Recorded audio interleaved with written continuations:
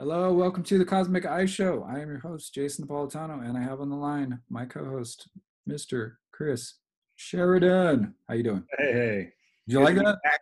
Yeah, that's need a little echo, a little reverb, and the thousand thunderous applause from the Thunderous applause from the thousands of listeners, masses, from the throng.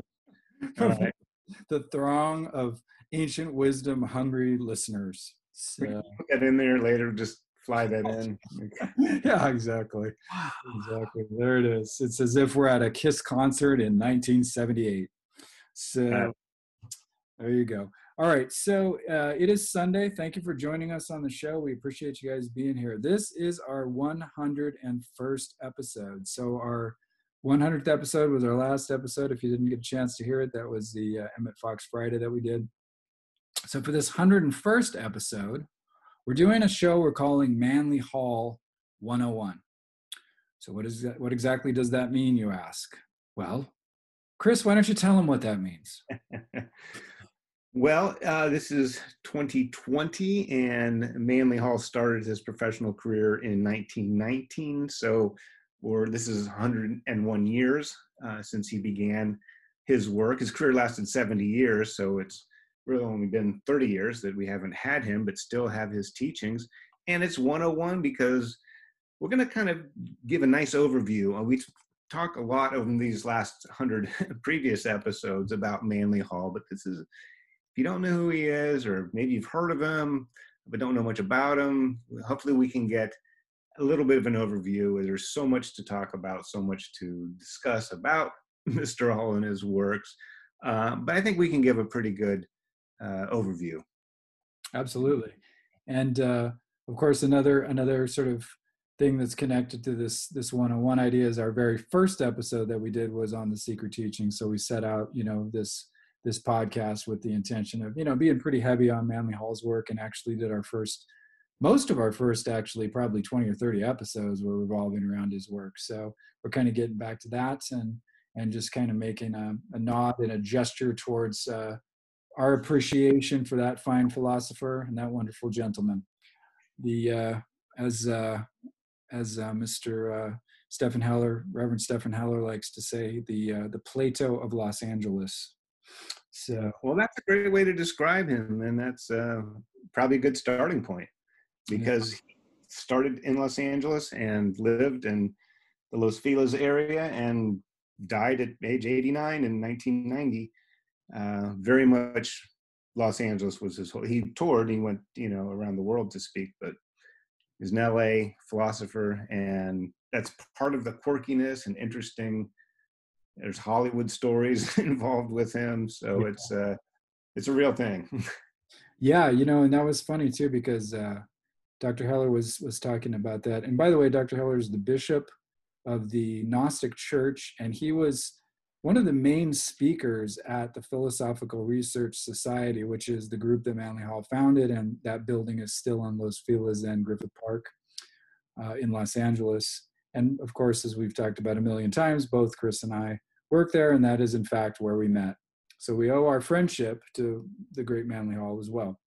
But he was talking about how Manly Hall used to talk about Los Angeles, and he would say like how lucky everybody who lived in Los Angeles was to be there, because it was this, he felt it was this great spiritual center that was going to really kind of change the world. And he was not wrong about that. If you look at some of the ideas and movements that have come out of Los Angeles over the last 100 years, I mean, it's remarkable. The modern evangelical Christian movement comes out of Los Angeles. Self-Realization Fellowship with Yogananda comes out of Los Angeles. The PRS, obviously, not to mention the countless, media and art and various cultural things that have come out of there. The 60s, of course, were born in San Francisco, but really grew up in Los Angeles, let's be honest, and then were exported to the rest of the world through Los Angeles, through the movies and music and art and so on, right? So huge and important center. And it was Like in the story, if you were to tell the story of Manly Hall, Los Angeles would have to be more than a backdrop. It may even be like one of the characters. Like a character, indeed. And now he was not born there. Tell us a little bit about how he started out and how he got there and so on. Well, he was born in Canada and raised with his maternal grandmother because his mom, well, moved out to California when he was a young boy, and that's how he wound up here as a teenager, connecting with her in Oceanside. We can get to that. But he started when he came to America, I think as a 17-year-old, he went to New York. He worked at a magic shop, and one of his jobs was to take care of the animals, all the rabbits and the doves and the animals that the magicians would use in New York City. And he also worked on Wall Street and for a little while. And he saw the materialism, saw somebody jump out of a window. This would have been, probably 10 years before the crash on Wall Street in 1929, but there were still problems then. Mm-hmm. Anyway, Yeah. he came out here, went to Oceanside, where his mother was a healer, and that's where he learned publishing, and through it's the Rosicrucian Fellowship, very different than the AMORC Rosicrucians. And then he came to LA and started speaking at the place called the Church of the People. Soon took it over, but started in 1919 and was full-time by 1920. And he spoke every week, maybe many times a week, until he died in 1990. Thousands of lectures, just Thousands. incredible body of work. It would take hours just to go through his bibliography and lecture series. Just hugely prolific. So it's interesting because you mentioned, and I know about this myself a little bit, is that from working on Wall Street, I know, like you said, he saw someone jump out of a window, and he saw the greed and the panic and so on, and he saw the materialism running wild. And again, that's interesting because, as we said, we're kind of paralleling the time that he started his career with, with our time today. And, you could argue that in some ways, we're more materialistic than we were in 1919. And certainly there's more people in cities and more people living a sort of technologically oriented lifestyle and more people plugged into the matrix, as it were, than there were certainly in 1919, when people were, they were starting to rush to the cities for work and so on. And there was a massive migration of people coming from rural areas to the cities for jobs and so on. But that transition hadn't taken place yet. And I think the bulk of the people in the United States in 1919, 1920, probably up to the early 30s, I would imagine, lived a more rural lifestyle, meaning closer to the earth, meaning raising your own animals and farming, or at least living in a small town. And, you're doing some sort of hands-on work as a smith or a mechanic or something that's ancillary to the farming communities and so on, right? So much closer to the earth, certainly, than we are today. But he even began to see that greed and that materialism starting to form and starting to shift the way that people were looking at life spiritually. And he was very fond of that saying. And it wasn't his saying. He got it from somewhere else, but I don't think he could ever put his finger on where he got it from. But it was an idea because Dr. Heller was talking about this in one of his lectures. But he used to say spiritual materialism quite a bit. He would talk about how America was kind of in this, caught in the grips of this spiritual materialism. And I think that's a really great way to put it. And in some ways, and I think you'd agree with me here, and I want you to share your thoughts on this. We're caught in almost a situation probably worse than the spiritual materialism he was dealing with, at least in the early days of his career today. Would you agree with that?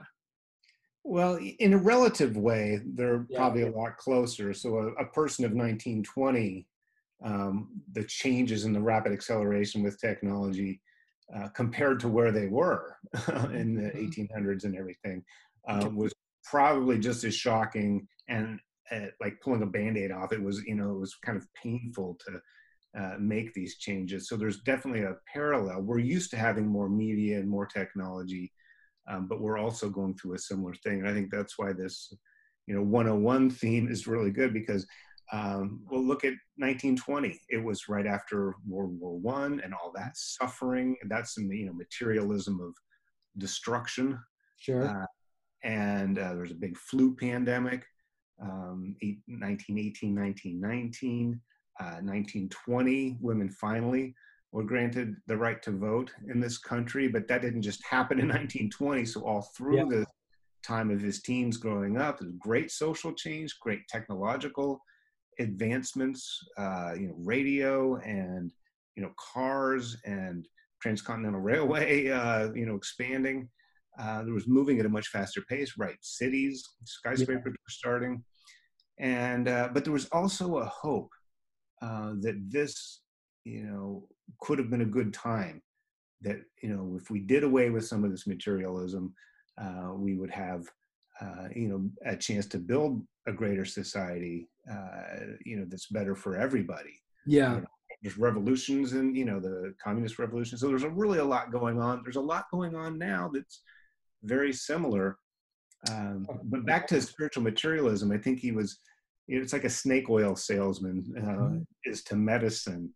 And he was probably just early in his career, in his 20s, he was probably just as much against that spiritual materialism as he was against actual materialism with goods and material items. Yeah. Because he thought that was a disservice.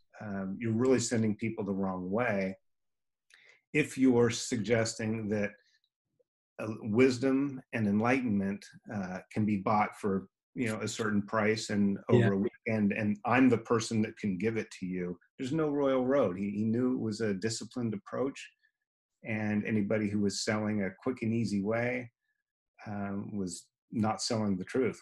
Mm-hmm. Yeah, good point.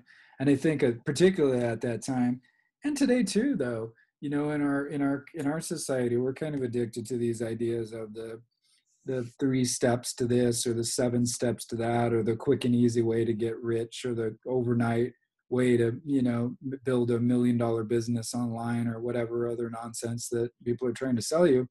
And again, it's not that Manly Hall was against capitalism, and he wasn't against having a nice material existence and so on. What he was against was the idea of greed and devoting your entire life to to earning money without any thought of a spiritual life and inner life, and without any thought for any outer circumstances beyond your own material happiness. I think that's what he was really, really concerned with, and he saw that's where we were heading.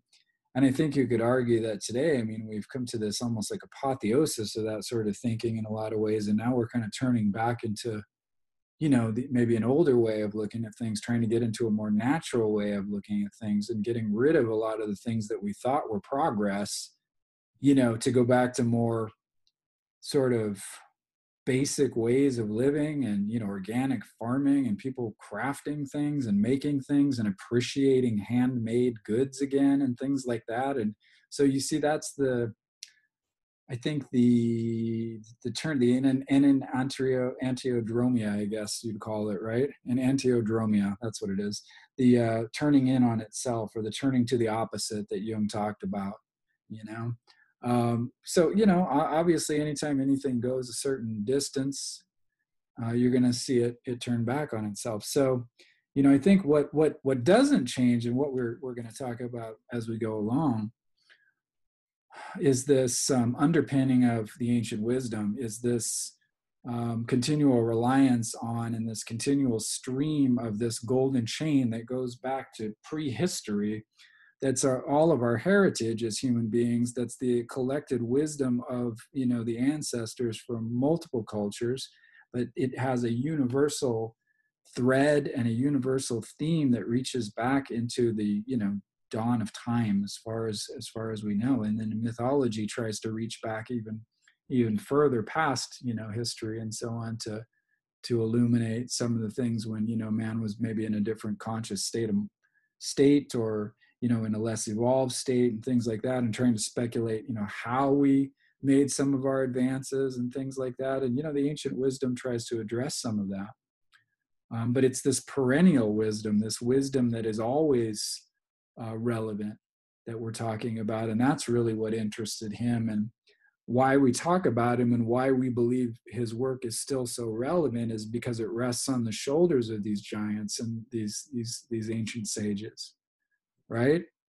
Right, and that was really the centerpiece of his motivation, his mission, and his life's work, was to gather up, from literally gathering up books and texts and documents from all over the world in huge, huge library that's, mostly still intact, and making all that available using 20th century, methods of printing and, like I said, radio. And he embraced every bit of tech that came along afterwards, that it was important and necessary, like, to revive and make available to everybody this ancient wisdom that has served civilization since, like you're saying, the dawn of time, probably before time, before they knew what time was.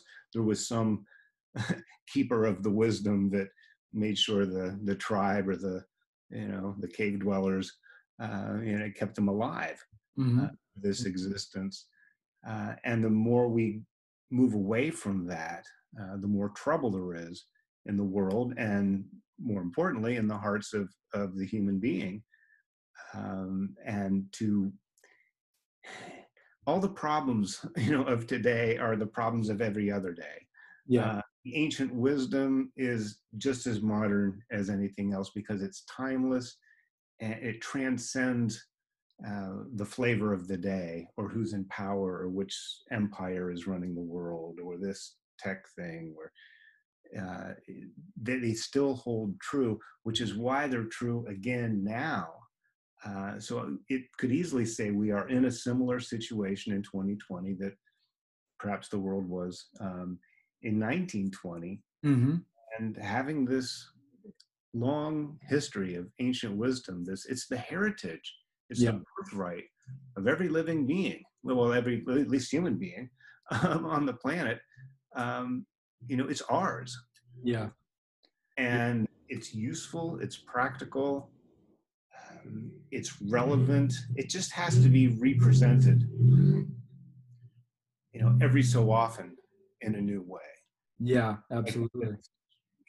change form, but the underlying story, the essence of this, the history, the wisdom of the ages, of the race, that is the human race, needs to live. It needs, the candle needs another light keeper Hmm. to keep the light burning and Yeah. make it available through this darkness. Yeah, exactly. That's a great point. By the way, I have to mention, it sounded like somebody started a dune buggy in the room that you're in. Was there a dune buggy in your room? No, but there was a tuner car zipping through the driveway. Okay. Not So really so zipping, kind of putt-putting, but yeah, so a prop car from the Fast and the Furious was just exactly. Yeah. okay, gotcha. Ghost of what's his name? I always love that. Like I don't know if you watched Entourage, but Ari, the power agent, when he got kicked out of his agency that he helped to build, he's like, I came to work in $100,000 Mercedes Benz, and I'm going home in a prop car from the Fast and the Furious, because he had his assistant drive him home in his car, and he was driving one of those little tuner cars. I Mhm. love that line. I can't forget that one. So has nothing to do with the ancient wisdom, but a little levity always is good.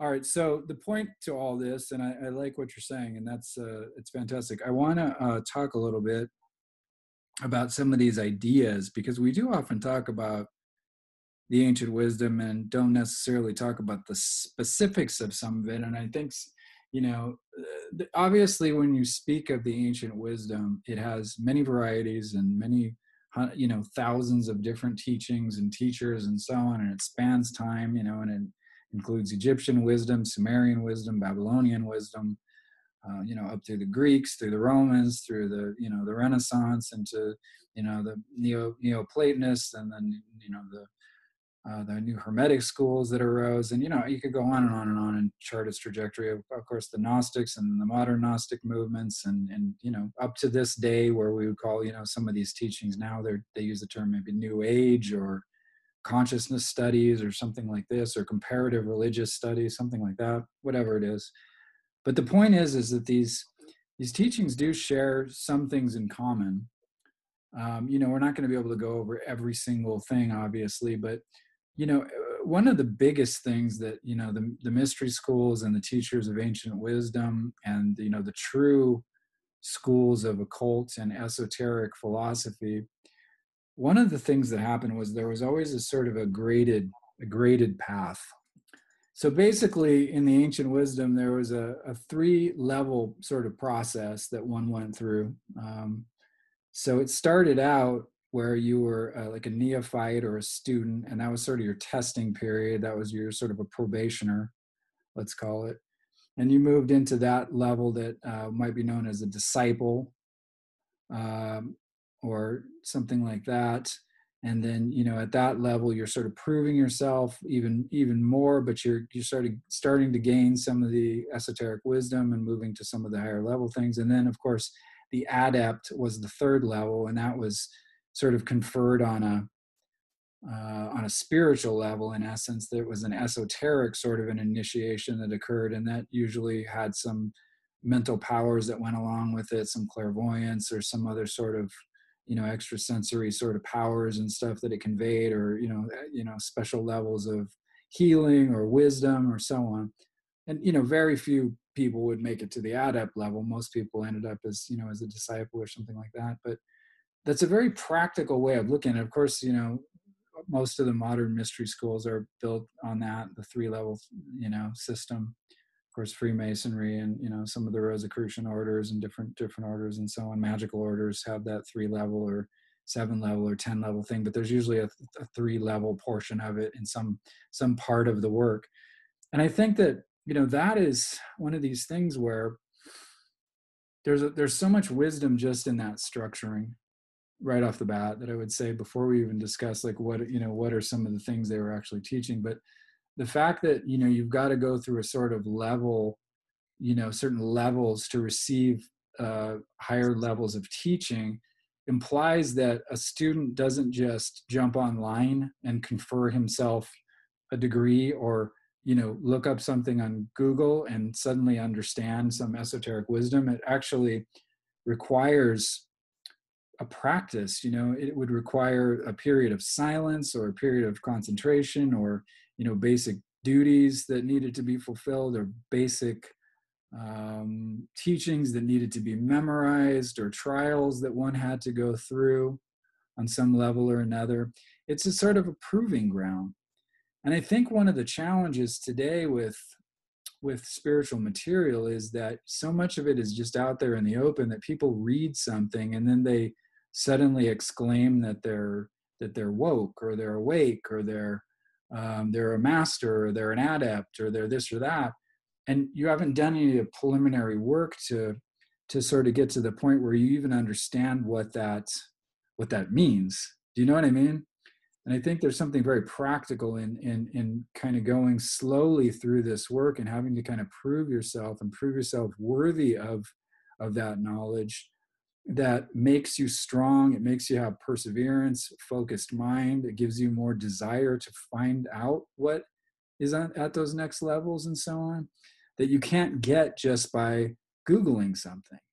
Do you know what I mean? Well, I do, and then that's the real. We're in the information age Yeah. at this point, the digital information age, and it is very, very easy to get any bit of knowledge, um, information that has been written down, or there's a picture of it or a recording. There are great archival websites. As a matter of fact, the thousands of books that Manly Hall collected over his life. He went around the world and found rare books that were very, very expensive, even in the 20s and 30s, to work on his collection. Now, some of those books, thanks to him, for many of them, have been scanned and they're free and available. You can just click and you're there. He Yeah. spent years and thousands of dollars, so it's very easy to get that factual information, but there's a real mistake when you confuse information with wisdom. This ancient knowledge is more than just what's written on the paper. As a matter of fact, that's just the first step Yeah. or it's one half, but it's probably the small half. The rest is putting it into use and unfolding that in you. That's just the guideline, uh, Yeah. the lessons that um, to actually have that knowledge turn into any kind of wisdom or really powerful, mental energy to where you can make your life in this world much better and much easier. You have to put it to work, just like a diet or an exercise program or learning an instrument.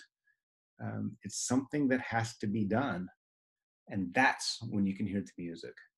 Absolutely. And I think that's a good point. It's like, you know, gathering wisdom and, working through this material and, working on your inner life and your spiritual development and your conscious transformation within, unconscious transformation within, and so on.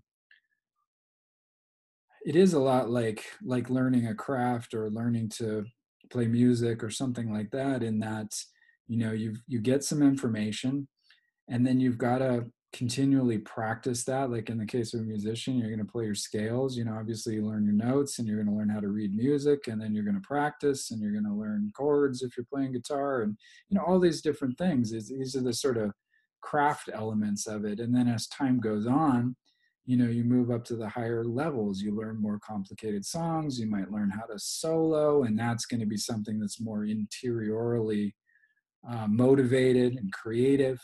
Of course, we all, and this is the same thing with, this is an analogy between, music and esoteric wisdom, is like, we all want to jump up and do a solo like Eddie Van Halen or something, like when we first pick up the guitar.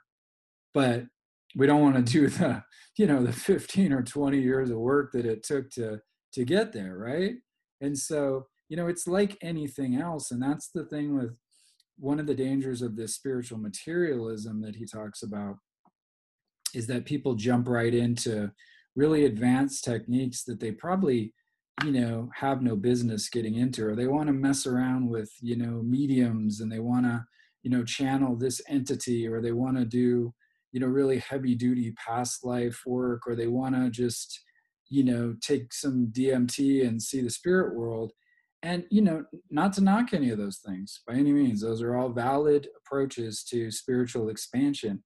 But most people, I think, don't want to do some of the preliminary work that's necessary to kind of ready yourself for some of this higher work, because it's challenging, and it's tedious, and it's not very glamorous. And it's things like, well, learning to control your temper, and rooting out your prejudices and unclear thinking, learning how to think more logically and clearly without so much emotion behind things in certain situations, or not letting your buttons get pushed in this or that situation.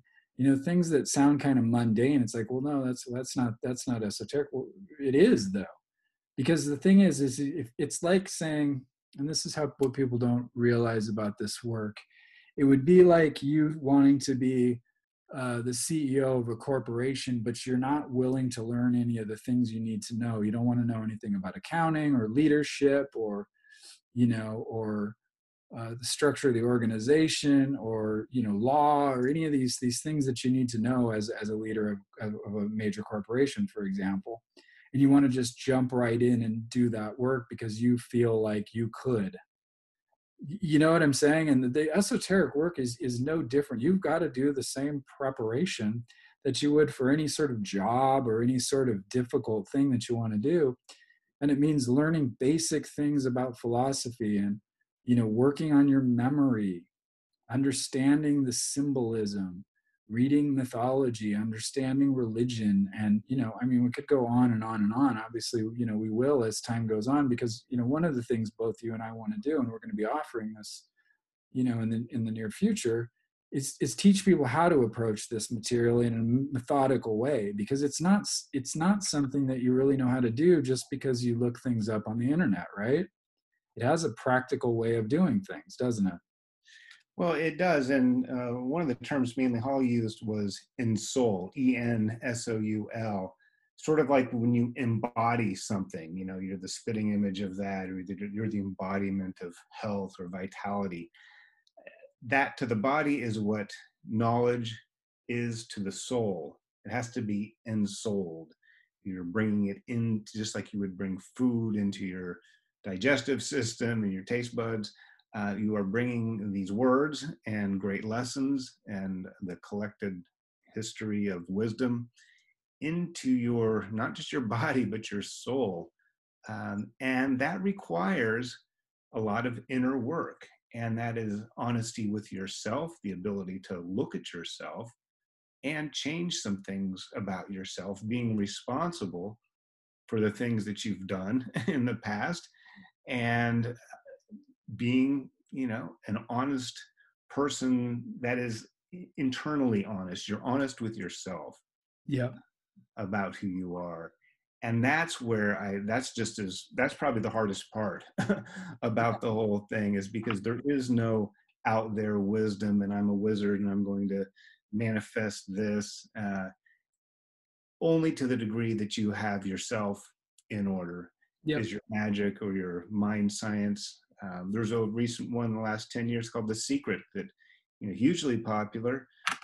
Made it sound really easy. Well, just change your mind and you change your world. Just think of something and it'll show up in your driveway. And you know, there's some truth to that, or actually that is true, but that's not the full picture. And I think that would almost fall into the same category of this spiritual materialism that that Hall was talking about 100 years ago.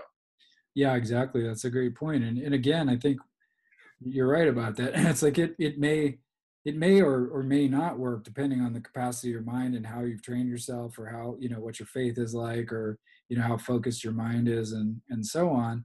And what your beliefs are, your belief structure, what you believe is possible for yourself, and so on. Those can all be factors in that sort of, you know, new thought, secrety kind of thinking. And, you know, of course, new thought goes much deeper than all that, but that's the sort of pop thing, is this law of attraction idea, where really, you know, basically people are just kind of turning the universe into a wishing machine. Like, whatever I can come up with that's good for me and think about it and imagine it, then that's what's going to pop into my life. And you know what? We talk about that stuff a lot. We talk about that on the Emmett Fox show, and we talk about the possibility of having that stuff happen. And it is possible. And you can make those things happen. What philosophy does, though, and this is why you want to train yourself, is philosophy and the ancient wisdom give you first the clarity to see the things that you should be working towards, constructive things, and not just egotistical desires or things that are going to harm other people, or things that are completely, you know, beyond your ability to control them or work them well. You know, it's like the Sorcerer's Apprentice. If, you know, we talked about this earlier before the show, but I don't know, it just popped into my head, is that little segment of Fantasia, where it's Fantasia, right? Right. Yeah, and so Mickey's in there, and the wizard's away, and Mickey's an apprentice, and he gets a hold of the book, and he starts making all this stuff happen that he can't control. The place starts flooding, brooms are running around. It's, you know, things are going crazy. And, you know, that is one of the things that, you know, this sort of preliminary work prevents. You may be able to, you know, create all kinds of things with your mind and with your magical work and with your ritual and so on. But the question is, should you be doing those things? And are they the best thing for you and the people around you? And is your magic and your mental work going to cause more harm and good than good? And, you know, and those are the kinds of things that the ancient wisdom would have had you address, you know, prior to using those things. And that's why, you know, a lot of people want to throw these ideas out like, well, it's just simplistic. You know, it's like, I don't need to learn how to control myself, and I don't need to learn how to be a good person. I don't need to learn how to give charity and do good works and things like that, because that's, you know, I want a new Ferrari. And so I'm going to manifest that with my mind. It's like, well, okay. I mean, you can try to do that, and you may even get that Ferrari with your mind, but it may or may not be the best thing for you. It may, you know, you might end up getting an accident that it puts you, you know, put you out of commission. You might end up getting an accident that kills you, cuts your life short because you weren't supposed to have that thing yet.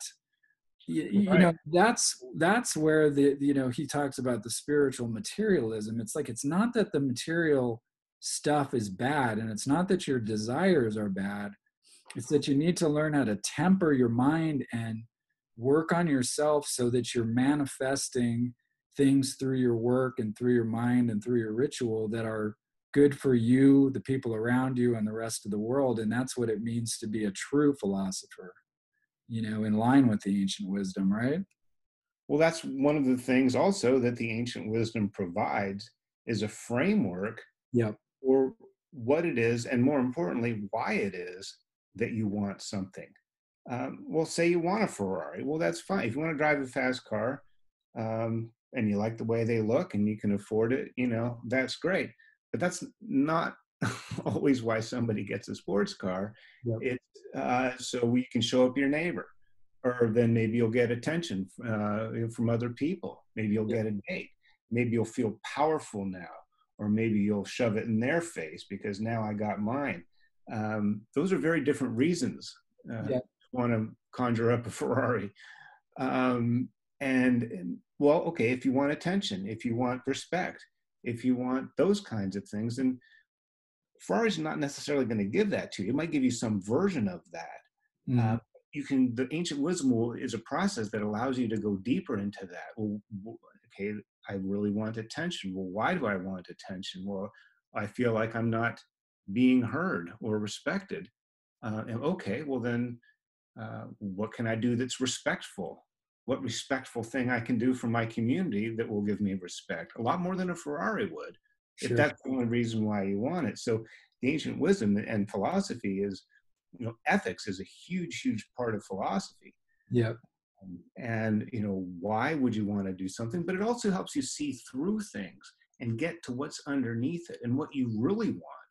Yes, mind science and ancient wisdom can help you get what you want, but it also helps you determine and develop these values in yourself. Exactly. Exactly. Well, because you can use those same tools to develop spiritual wisdom, to develop, fortitude and perseverance so that you can work through the challenges in your life, to develop a clarity of vision for your life, and so on. And I think that's the preliminary work that these, the student and disciple level sort of trainings give you. And the thing is, people want to jump up to that adept level and just kind of, start waving the magic wand and, making things happen.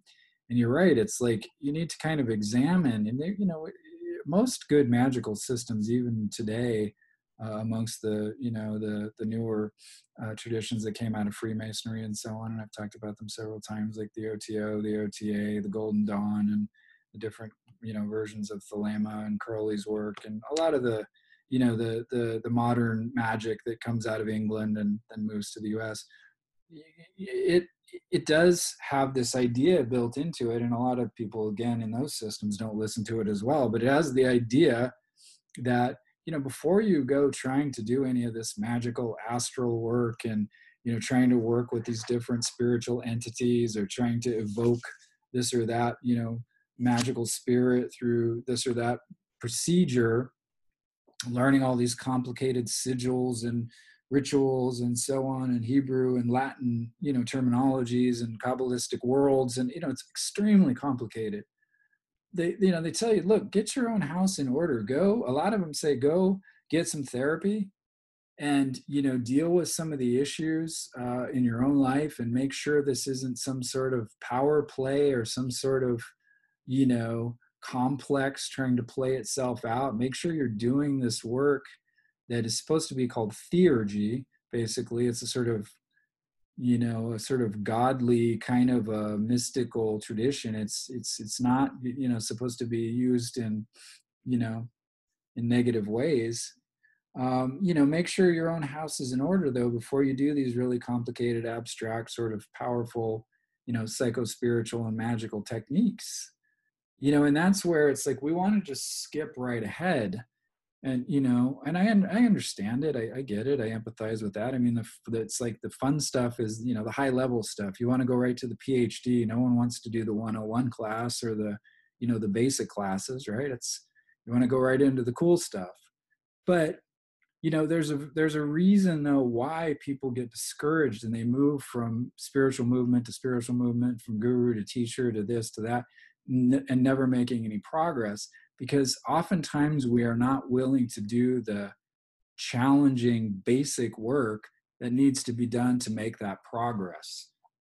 You know what I mean? And that includes things like learning how to memorize things, doing work that helps your memory be stronger, working on visualizing, and then, of course, working on your own sort of day to day life. Like, how am I living as a person?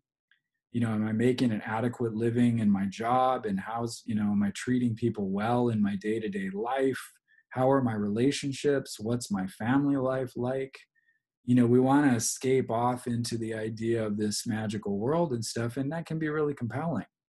But the real progress is made when you're able to, work on that kind of mundane stuff and really get a handle on that, and then move into this more esoteric and occult work with all those basics handled. You've it's as if you've spent all that time like tuning up your car and like building this, speaking of tuner cars, building this super powerful engine that finally you're ready to fire up, and you have the skills to drive this thing, and you've learned how to see super clearly, and you've got your competitive edge and your logic and clarity. So, I mean, you're really firing on all cylinders, as they say, once you've done this basic work, right? You haven't jumped in ahead of yourself. Right. And if you do, you're just going to bring who and what you are to that. If you have a stressed, mental attitude, if your affairs are chaotic and out of order, and then you get in a race car, or if you develop a spiritual practice, those things will creep in with it too. So it's really in your best interest, but you have to, and like alchemy, one of the first operations is calcionado, and that's a burning, which is just like um, an ash ritual to purify, or sometimes when people meditate or do a shaman journey, they'll surround themselves in a protective orb of white light or a golden ball or something. Is really start at home. Start with yourself, and because that's what you're going to bring out into the world. And yeah, your magic, your art, whatever it is, Mm-hmm. this won't be. It'll reflect, Well, your. yeah, and that calcinadio that you're talking about is a burning off of that dross. It's a burning off and purifying of all those negative emotions, and and sort of like misunderstandings, and a really sort of a burning away of some of the lower stuff, so that you can move forward and sort of up this scale of, this alchemical process, right? But it You starts don't in. have to be perfect though. The thing is, No, you're no, yeah, taking steps, and you are consciously making those choices and yeah, in the action to purify your heart, your your mind, your thoughts, your emotions, to where they're kinder, they're more easygoing, they're more connected with nature and more in harmony yeah, with the world. Um, that's um, that's really half the work. I mean, that's yeah, mostly what it is. It's the alchemist. Yes, they spend time in their lab, but you're really spending that time on yourself.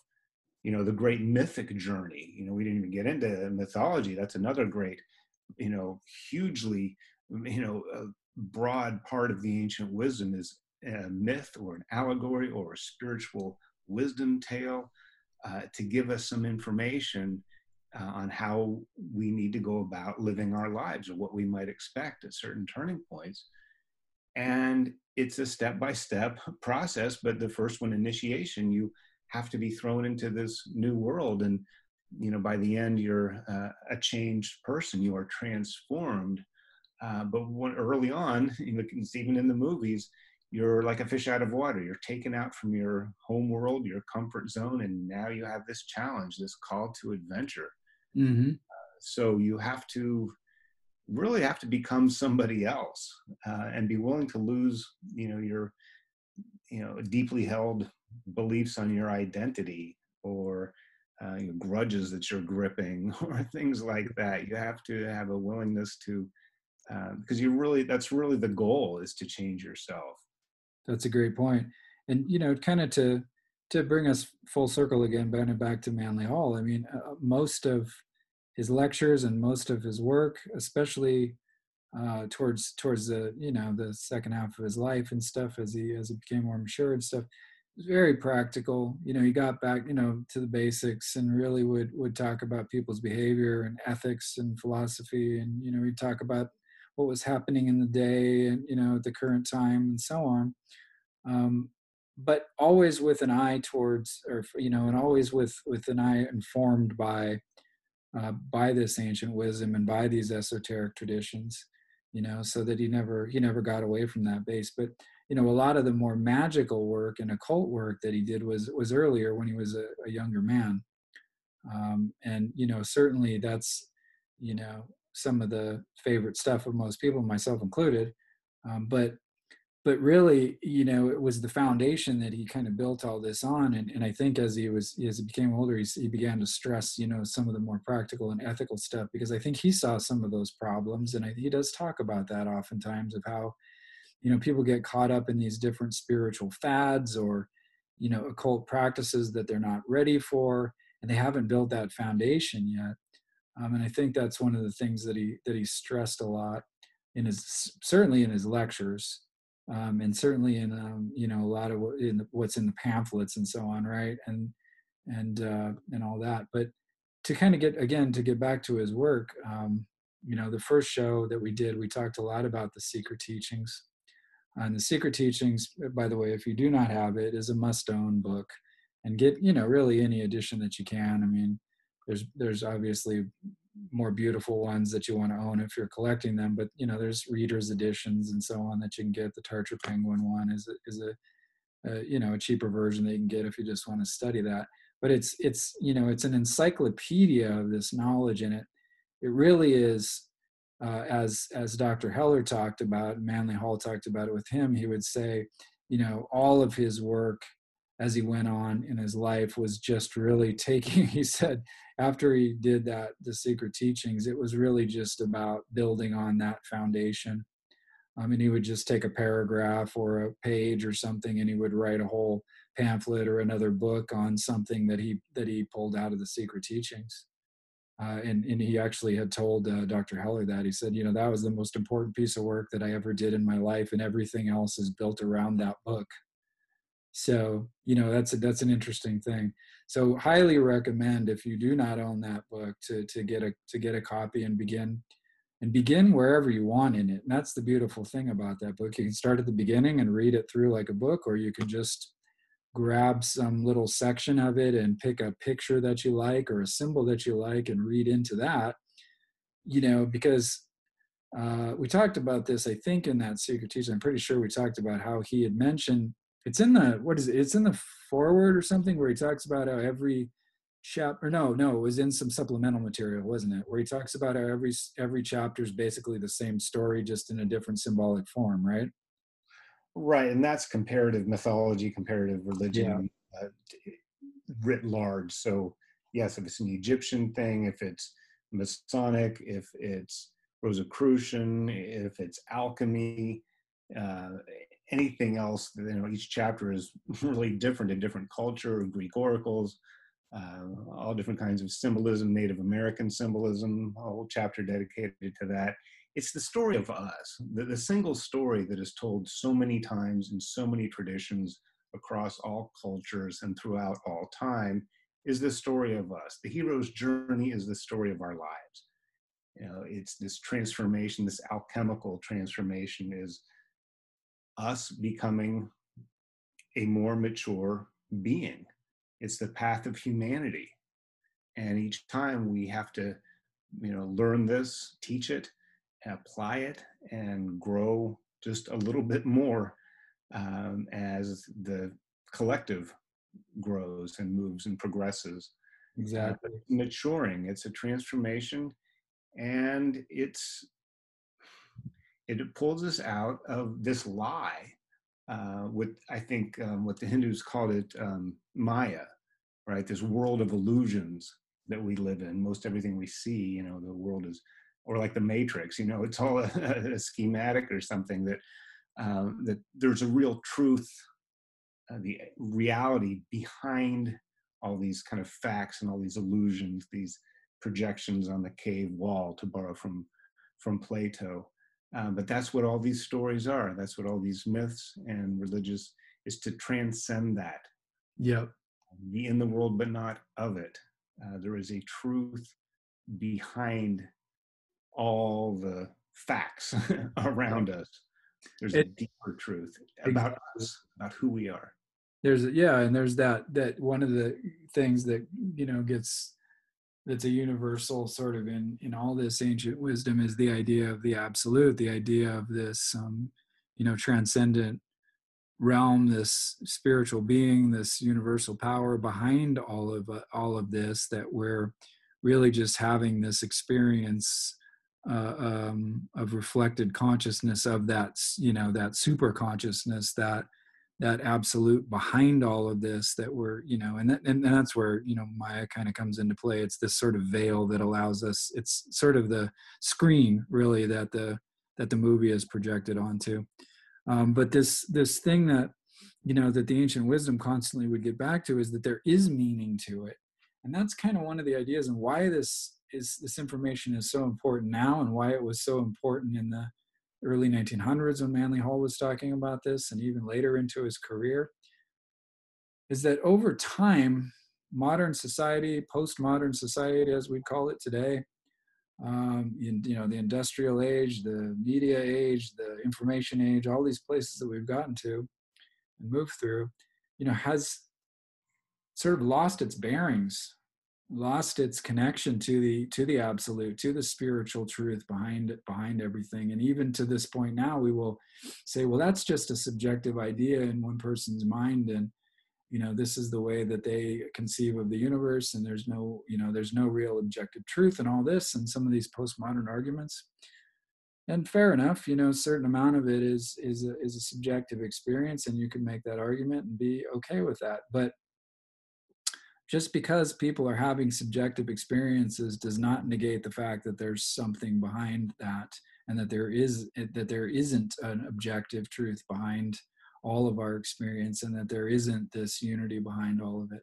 And that's what the ancient wisdom would assert. It's that there is purpose, there's movement, there's an evolutionary progression, that people are on a sort of trajectory of learning, and it's by no means a straight line.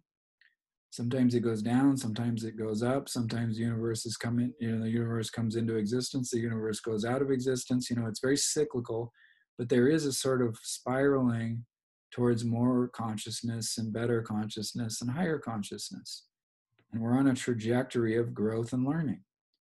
And that is something that, we're all struggling to achieve. And, the ancient wisdom would say, well, look, it's not a progressive, ideal, utopian, social experiment out there that we really need. It's a transcendent, spiritual, foundational experience that we need within, that, we build society around that.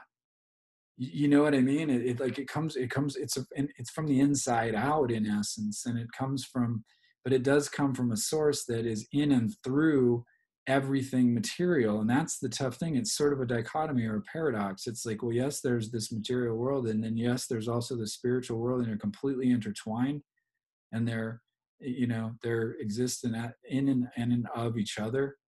And the ancient wisdom would show this sort of chain of hierarchies and so on that exist in the invisible world. And again, scientifically or objectively, we may or may not ever be able to observe those worlds, or observe the sort of structure of the universe.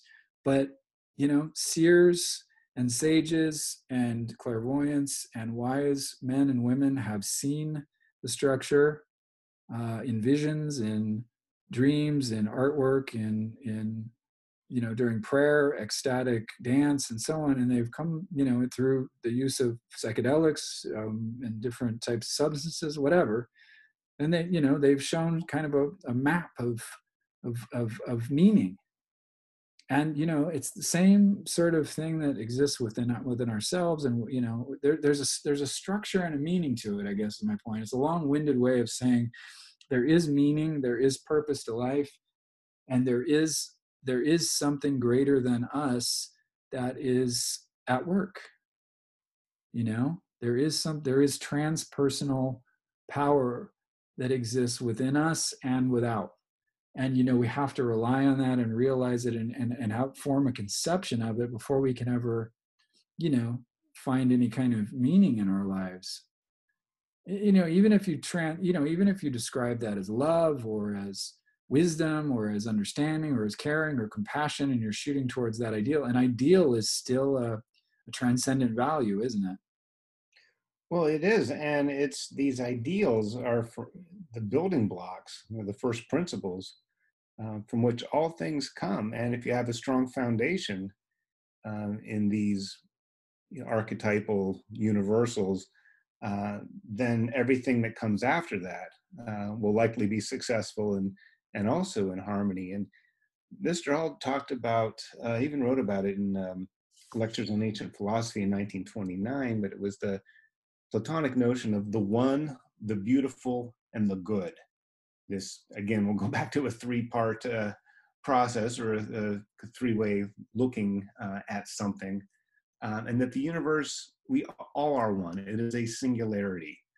It's not all these planets and they're all in there, but it's all part of a one system, and that is wholeness, that's healing, that's the human race. It's all the planets, all the galaxies, and stuff we don't even know about is still one. There's a oneness, a unity. The illusion is that there's all this separateness and conflict and division and diversion, but in essence, there is a oneness to the universe.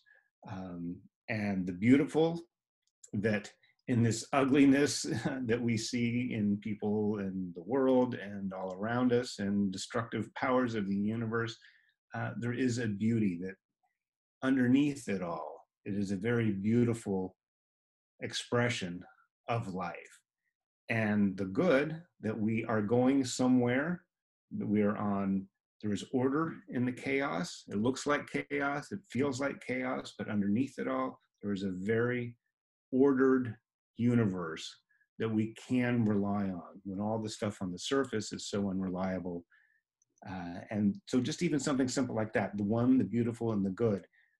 Philosophy of Ancient Wisdom teaches us to look at things that way. And it's with that viewpoint that you can get beyond and see through some of the difficult parts of life that we're presented with. And that's the goal, and that's the process that we're touching on about ancient wisdom. That's it. No, it's a good point. And we started out the show and we were going to talk quite a bit about Manly Hall, and I think we did. But then we kind of spoke about some of these ideas about the ancient wisdom, some things that are going on today, some different ideas and so forth. But I would say that Manly Hall's ideas were guiding all of the information that we talked about today. Not to speak for Mr. Hall, but I do think both of us are informed by his work, and he kind of imbued with the essence of what he was trying to teach. So really, even if we didn't necessarily speak about Manly Hall the entire time specifically, he was between the lines of everything we were speaking about today, and we owe much to his work and to our meeting there at the PRS. And so I'm greatly thankful for having been introduced to his work and having much of his work in my own library, and I continually reference it, as do you, and we do on the show as well. And so one of the big things we want to encourage you guys to do out there is to buy his books, to listen to his lectures, check out Manly Hall Society, and listen to some of the great lectures that Chris has been putting up on there. He's done beautiful work on that audio, and follow that and check that out. Lectures on Ancient Philosophy, which you just mentioned, is a fantastic book. It's heavy, it's dense, and it's packed with so much information. And it's a compendium that is a companion work to the Secret Teachings. It's kind of it's kind of like the more ethical and philosophical side of it. So with the secret teachings, you got all the symbolic and the mythological and the sort of magical and occult symbolism and so on. And then in lectures on ancient philosophy, you've got the ethical and philosophical side of things that, the sort of Greek philosophy, the Neoplatonist view, and so on. And so if you've got those two books, you've pretty much got everything that he wrote about. Would you agree? I mean, it's the bulk of his messages are contained in those two works, wouldn't you say? I think, well, at least the source material, and you're Source right that material, source it material. is an encyclopedia. Mm. In later in life, well, not later, like from maybe the last 30 or 40 years of his 70-year career, really were spent putting things in everyday 20th century Los Angeles, America language Yeah. and topics. Went through the Depression, World War II and that destruction, the Cold War and the threat of nuclear annihilation, the beatniks and the hippies all through the 60s and the pill and all these social and technological and world political events throughout his career. He always kept consistent with taking a view through this ancient wisdom lens. So if it worked throughout the entire 20th century, it'll work throughout this century and centuries to come. But the real important thing now is that as he did, Mr. Hall, in the 20s, the 1920s, gathering up, devouring, digesting all this material, and then representing it out to the public for a modern ear and a modern mind to be able to not only approach, but understand, and more importantly, apply to your everyday life.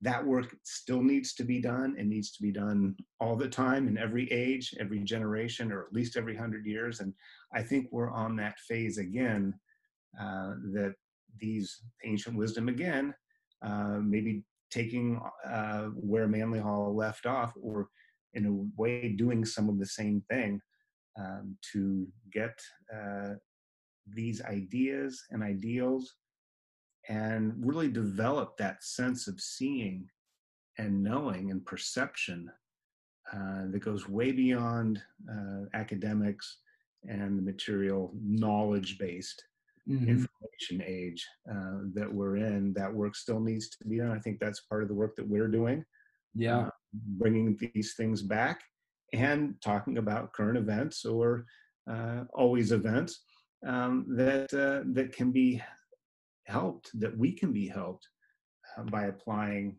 these ancient and venerated techniques. Absolutely. Well put. I think that's going to wrap us up. So as you said, it is, we're in this 100 years kind of period after, and he began his work. We find ourselves in a lot of the similar conditions, and we want to encourage you to go back to this ancient wisdom and study it and apply it and work on it. Put it to work in your life. It's more important than ever. I think we're finding ourselves in a time of conscious transformation and sort of an esoteric revival. I mean, you can see the interest in this material. You can see the excitement that people have rediscovering a lot of these magical and mystical traditions and all the ritual and so on. I see a lot of younger people doing cacao rituals and shaman stuff, and really interested in Mr. Hall's work. And a lot of these older magical traditions are being raised up again, and the neo-pagan traditions and mystical Christianity and Gnosticism. I mean, there's a tremendous amount of information and excitement around that information on YouTube and on social media and so on. You see people wearing T-shirts with ancient symbols that they have no idea what they mean, but they're wearing them. So you can see that there's just a sea change of stuff going on here. And it is, I think, we're right in the middle of a revival of a new generation of this material, finding new outlets and all that. But what it all shares in common is that it has this golden chain, this golden thread that goes back, like we talked about, to the dawn of, recorded history and even into prehistory and so on. And there is this tradition of wisdom. And the more, really, it's hard to cover it in an hour. It's hard to cover it in 18 hours or 100 hours. But, go to Mr. Hall's work and, specifically the Secret Teachings of All Ages, and get an overview, a really beautiful and detailed overview of this tradition, and begin to dive in. And we'll talk more about the details of different traditions and so on as we've been doing. We're going to continue that work, and we're motivated to really try to help create this real new age of change, and we hope that you guys are on board with us with that. So please continue to support us. We do appreciate you guys being here each week. Thank you, Chris. Great insights into Mr. Hall's work and other areas that we talked about today. I appreciate it. All right. Well, thank you. And this is a never-ending story. So the never-ending story of ancient philosophy is what we're talking about each week. So thank you for joining us. We appreciate you guys here. Check us out at cosmiceye.org, or check Chris's book out. It is The Spirit in the Sky, and you can get that on Amazon, or you can see more about Chris at chrissheridan.com. Check us out at cosmiceye.org, and you can get in touch with us at info@cosmiceye.org if you wish. And again, if you do start looking into Manly Hall's work and there's some area that you'd really like us to talk about, please hit us up. You can do that through the Anchor app as well at anchor.fm/cosmiceye. So those are the places where we are. And you can follow us on Instagram. Chris is at Chris Sheridan 333. 333 or 33? 333. 333. And I am at Jason Napolitano. That's a long one. So just go to cosmiceye.org and you can find that information. So thank you again for joining us. We're praying for everybody. Have a great week. Stay safe out there. It's getting dangerous again. I'm telling you. We're praying and we're meditating and we're sending out positive energy to keep everybody healthy during all this crazy stuff, this virus and whatnot. So stay safe. Have a great week. Goodbye and God bless.